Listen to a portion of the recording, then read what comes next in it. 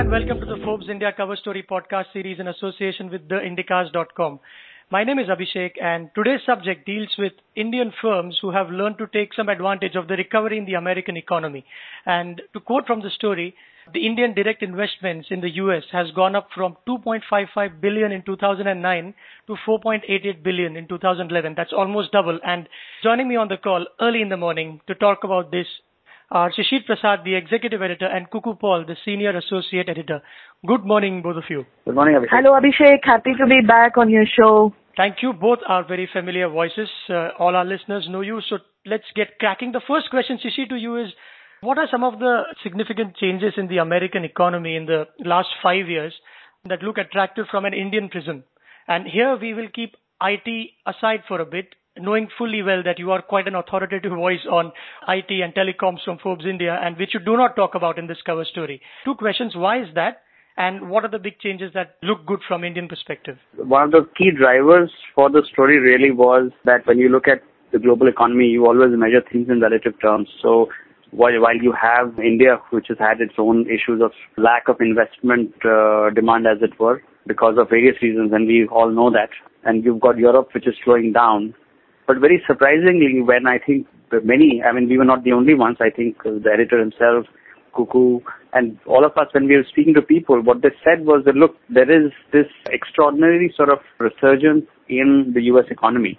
And obviously the main driver was the discovery of shale gas there, which was lowering energy prices. But when we started just looking at that, we found a few other indicators to be looking extremely positive. One was that their housing price index had recovered. Nobody's saying that the housing market is back. And now, in the world full of regulatory uncertainty, US looks pretty stable. They don't have these knee-jerk government reactions, essentially. And you have energy costs which have plummeted, and Cuckoo will talk about it at length. One of the key things which I will dwell upon later in the podcast is that many companies that we spoke to said that the real wages for the kind of talent that you can hire have actually not gone up drastically in the US.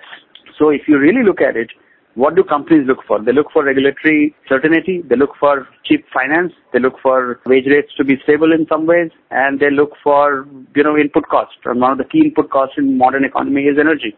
As to why IT is not included, telecom is obviously will not be included because it's a very, very domestic business. There's no way, you can have any play from the US apart from buying technology there. But so leave telecom aside. IT, we didn't go for it because IT traditionally has been based on a arbitrage model, which is that you take work from the US and you put it in India. So the value add in some ways, quote unquote value add, happens because the operations or that part of the workflow actually comes to the US. But in this case, we're talking the reverse. Normally, you would make stuff at the cheaper location. But here, because of the lower cost of manpower in some terms and even energy, you are locating some part of your work back to the US. It's not big shift. We are not saying that all of a sudden all Indian companies will head to the US and put everything there. No, that's not going to happen.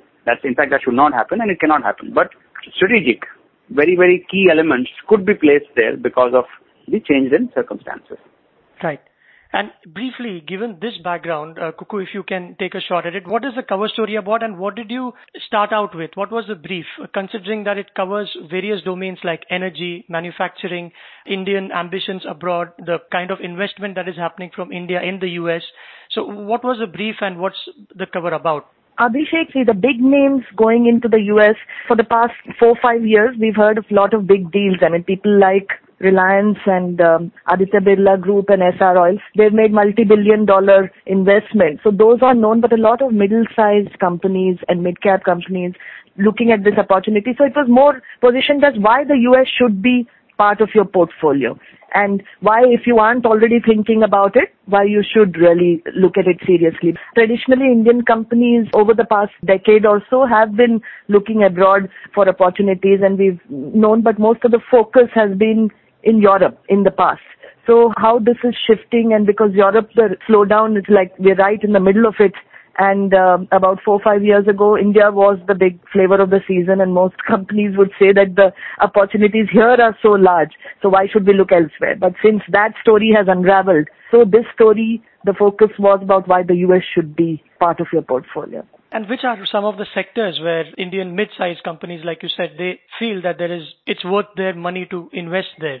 transmission tower makers, auto component makers, and some are really small companies here, and even textile manufacturers. People like that already have begun going there because there is a revival in the infrastructure investment in the US. People like valve makers, for instance, and we've talked about one particular company that does that, making valves for oil industry. Auto component makers, players like Varroc, Aurangabad company that's gone and made an acquisition in the US and which has increased its size substantially and supplying to the auto companies, the big three there. How things change. This fact demonstrated that when you were looking at it in 2010, the US auto demand had fallen from 16 million units in, I think, 2008 to a low of 10 million units. And people thought, oh my God, the auto industry, all the three guys were in trouble. The government was bailing them out. And, auto components companies obviously then in India got impacted by that shrinking demand there. And it is like what Cuckoo said, certain companies like Varroc, they went there and they kept working on it. And what has happened in the interim is that over a period of 2 years, that is from 2010 to 2012, the demand has started climbing back up again. And all of a sudden, because they have been there, they have built up those relationships with the big three in the US, they find that a large percentage of their now sales is coming from this area, this region. So clearly, autocomp, transmission towers, light and heavy engineering guys, all of them, apart from the energy guys themselves. Right. So you spoke about towers and Cuckoo textiles infrastructure. So is manufacturing making sort of a comeback in the US?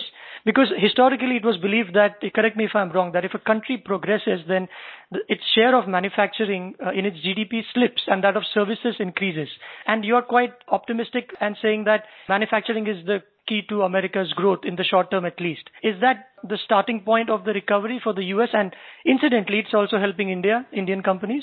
Largely as manufacturing is based around energy costs. We spoke to Dow Chemicals in India and they mentioned how in the 1960s, a whole lot of petrochemicals, the Gulf of Mexico, apart from being an oil exporting place, was also a hub for petrochemicals. And petrochemicals is a very, very job intensive industry. So it's, hundreds of thousands of jobs in that, the downstream petrochemical spread, and they were making petrochemicals there and exporting to the whole world. And as we know, the manufacturing activity has moved since to places in Central America and South America and then on to Asia and China, of course, more recently. And as that has happened, the US moved into more and more of a service economy. But now with this paradigm shift, we're talking about energy availability that is significantly lower. Energy imports in the US going down significantly because of the shale find and shale gas. More and more availability of shale has increased. I remember 5 years ago, the key flavor of the season was peak oil, and where everybody was afraid of running out of oil and, huge investments in clean technology and doomsday saying it's all going to be over and, question of when. Those things are suddenly we don't hear about. And this is technology actually, the fracking and how it's allowed them to extract gas that is spread over wide areas.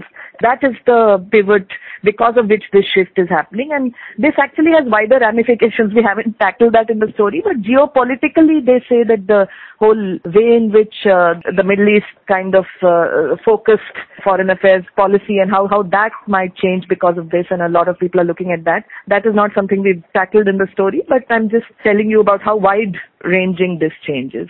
Abhishek, you're right in saying that there was a time when, as the US economy grew, it is largely a services economy. The structure of the economy, I think about 67 or 70% would be services.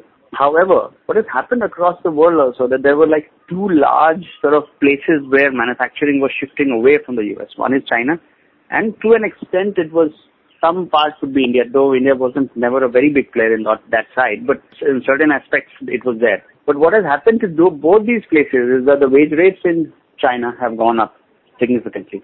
Now, in the US, over the past 3-4 years, 5 years, because of credit crisis and all that, the US wage rates have not moved up that much, while they have moved up across the world, especially in India and China. And in the story, we very clearly, there is one guy who has said that, when 3 years ago, when he used to talk to his US counterparts, the difference in what he was making and the landed costs there, or if he was to make the same part in the US, was about 40%. That means that has now come down to 10 to 15%. And if that happens, then he says that when he goes and talks to his US guys, then if the part is even slightly critical to his operation, he'll say, why do I need to bother? 10-15%, that's too low a cost differential. That's also the thing that is driving it. We are not saying that the US will be a giant taking manufacturing away from all places, but certain kind of manufacturing will move back. Yes. Right. And if you put this rationale to the energy sector, which is a substantial part of your report. Now here, Cuckoo, you mentioned how prematurely people wrote off that we had reached the peak of oil, etc. And then you mentioned something about shale gas and fracking in the report. Can you briefly explain what that is and how the Indian companies can get some share of it? Because when you type in fracking in Word document, it gives you a red line beneath it. So to make it, easier to you must be using an outdated version of Abhishek. I hope so. Maybe at one time it used to sound like a rude word, but no, the connotation has changed and it's happy news most of the time. So it's a technology that has allowed gas to be extracted from a certain kind of sediment called shale, and they are now hoping that this mantra will work all over the world. China's the latest one who's begun trying to extract gas. Taking on from your earlier point, one of the other disadvantages that India and China have is that we are huge energy importers. And we have to depend on imported energy and therefore pay $100, $120 for crude oil. And for gas, for instance, we are paying around $17 a unit when we import LNG here. And the shale costs in the US are around $3.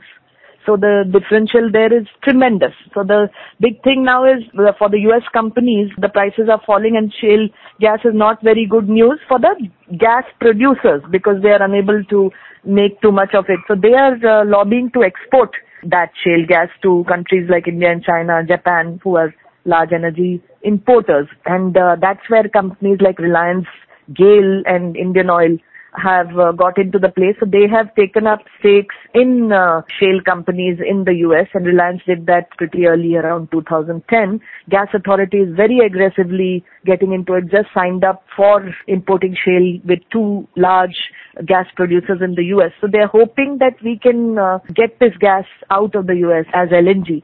And ship it across to India because, as you know, we have a huge problem here on gas. We have a huge shortage. And within the US, one interesting aspect of it was that because of all this gas boom, a lot of people have dropped using coal and oil and other options and very quickly tried to convert to gas. So the coal prices have dropped and people like SR that use coal, they say that their manufacturing costs there of steel have dropped around 10% because coal has become cheaper because people are dumping coal and using gas. So there are many sort of consequences of this whole shift. Another interesting point on what kind of action there is in the US. For most Indian companies, they are buying out distressed assets. They are buying out companies that were not working and using their ability and talent and this lower energy price to turn it around. So not a lot of greenfield activity happening, Abhishek, in the US, and we brought this out and this is the theme we've heard because still a lot of clearances and environmental laws there make it difficult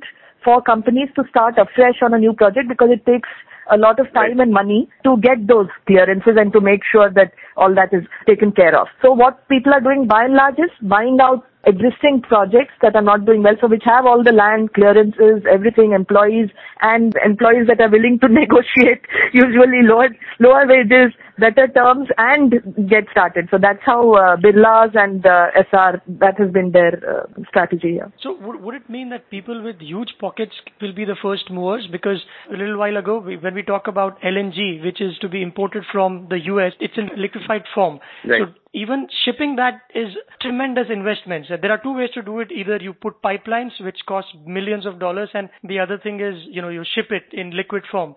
Now, to do all of this, small and medium-sized companies might not appear to have a chance to begin with. The opportunity is across the chain. So for the smaller companies, it could be a different kind of opportunity. Go and manufacture, say, transmission towers there or auto components. That's a different opportunity. In the energy chain, you would have to be people with deep pockets. Now, Gas Authority, for instance, and Reliance very famously has more cash than it knows what to do with it. So they've been looking for the past several years for ways to invest that kind of cash. The US seems so much more attractive because of all these reasons compared to other geographies and compared to Europe, as I said earlier. Right. And Shishir, to ask you this one, so where's the catch? Is this the whole story? You do mention a few concerns, if you could summarize them. One concern clearly is that on the people, on the big pocket guys, the guys who have invested in the energy side. Now, in the US, obviously, there is a big debate that, after a long time, they have turned into energy self-reliant nation. And they have gas that they are getting at a very cheap price. And the entire debate is, should we allow this thing to be exported? Because to countries, for instance, countries like India, let's say if a company is invested, let's say like Reliance, and they want to export, should the raw material, which is the natural gas itself, be allowed to liquefied and then be sort of transported all the way across? Because then the US, I think there is a lobby which fears that maybe the prices will go back up again. So what's the point of finding all this stuff? And then there are the other guys who say that no, let it find the best price, the market economy sort of argument. So that is one concern. That is one. The other is, of course, that, none of these things are sort of set in stone. The global economy now is a fairly dynamic thing. And I like what one guy, especially the Uniparts guy, who spoke, and he said, look, the way to think about the world is not what is low cost and what is high cost economy. Well, you've got to think about now the whole thing in terms of best cost. What is the best cost at a particular point of time? And so you pick the country according to that. So while US may be a great decision right now, let's say for some of these guys, let's say a company like Welspun, which has put textile stuff there. But if tomorrow they find that the economy is recovered and the wage rates start to climb up again, they're exporting their energy and so the energy costs rise again, it's not set in stone that you have to now, since you've put stuff there, you've got to move the operations then. So I think that is a clear concern, that it's a great little trend right now. So you have to be watchful. You've invested, you can reap the rewards, you can make your returns over a 3, 4, 5 years period, but you should be watchful when the indicators start to turn orange and red, you reevaluate the decision. Right. And one final question. How long did it take for you to put this together, and what sort of work goes behind a story which covers across borders and different sectors to make a sense of it in one thread? This took a long time. This was not an easy thesis to build. They were just stray conversations. So Cuckoo had spoken to a few people, I had spoken to a few people, but we couldn't get the strands going together. Okay, US is rebounding. So what? Even if you look at the size of investments, of course it's gone up, but the $4 billion is not a very large number. I think for us, the more important thing was, we felt this is a very important thing in life, which is for companies to realize that you've got to figure out how to play the global game. The moment you think there's something exciting coming up, you've got to try and take advantage of it. The story progressed by fits and starts, and I think it took us close to about 1.5 to 2 months to close the story, Cuckoo, if I'm not mistaken. Yes, around that much, yes. Many of our colleagues like Shravan and Ashish sort of were part of it too, because they were tracking particular segments. And one particular difficulty on this story was that a lot of calls were in the middle of the night, because there were calls to the US. And how do you track these smaller companies? And I keep asking that cover after cover, because whether it was the Philanthropy Awards or, companies like you have Virgo Engineers, Motherson Sumi, Uniparts. I think we've always sort of batted for the entrepreneur in some ways. So we are always looking for companies which are doing good work, but which are sort of away from the public eye in some ways. I think that's the way I look at it. I don't know how Cuckoo would want to describe that. Now, I usually write about the big ones, so, but, yeah, there's... Shishir, did I sense a condescending Yeah, tone? that was a big game hunter talking to you. That was a big game hunter talking to you. Shishir writes about the smaller stuff. I write about the big ones. No, I didn't say that. Right. No, not really. On a more serious note, but really, there is a premium for stories on smaller guys who are doing smarter things. No doubt about it. And if anybody in the team pitches such a story, they're sure, mostly after the due diligence and think that they can be sure of getting a good coverage, a good display for the story, because it's usually interesting to see. And the bigger themes are well known, as you said, and better covered. But they have their own place. Right. More power to the smaller entrepreneurs. On that note, let's wrap up. Thank you very much, Cuckoo and Shishir. It's always a pleasure talking to both of you. Thank you, Abhishek. Thank you, Abhishek. And the feeling is absolutely mutual. Thank you. And all you listeners, you can get this podcast on ForbesIndia.com as well as on iTunes. To have somebody call you from Forbes for a subscription, just message Forbes to 51818. And before we sign off in this issue, do not forget to read a special feature on 100 years of Indian cinema.